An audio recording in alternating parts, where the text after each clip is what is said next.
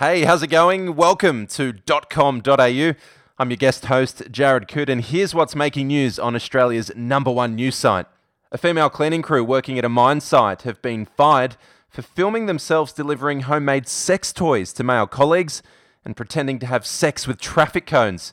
The mining company that owns the site said the videos are crude and silly before declaring the only thing it wants to see fucked on their site is the environment. 19 people who attended the Melbourne Freedom protests last weekend have tested positive for COVID-19, sparking an alert for thousands of other rally goers to get tested.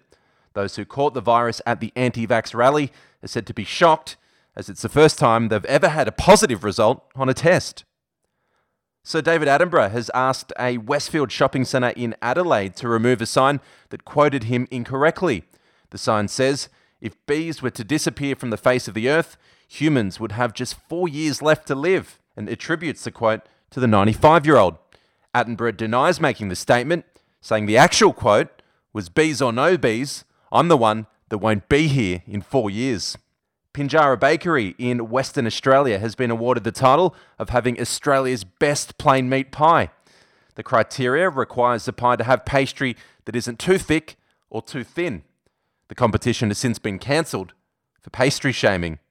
Omicron is the latest COVID variant to spread throughout New South Wales. Doctors say they're not too concerned though, as it's no longer the most transmittable disease in the state since nightclubs reopened.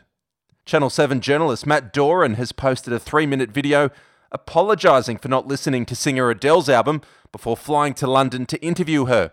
The apology video is so long and tedious, Matt Doran himself hasn't listened to it yet. Comedian Lawrence Mooney is seeking $1 million from Triple M after abruptly leaving his breakfast radio show a few weeks ago.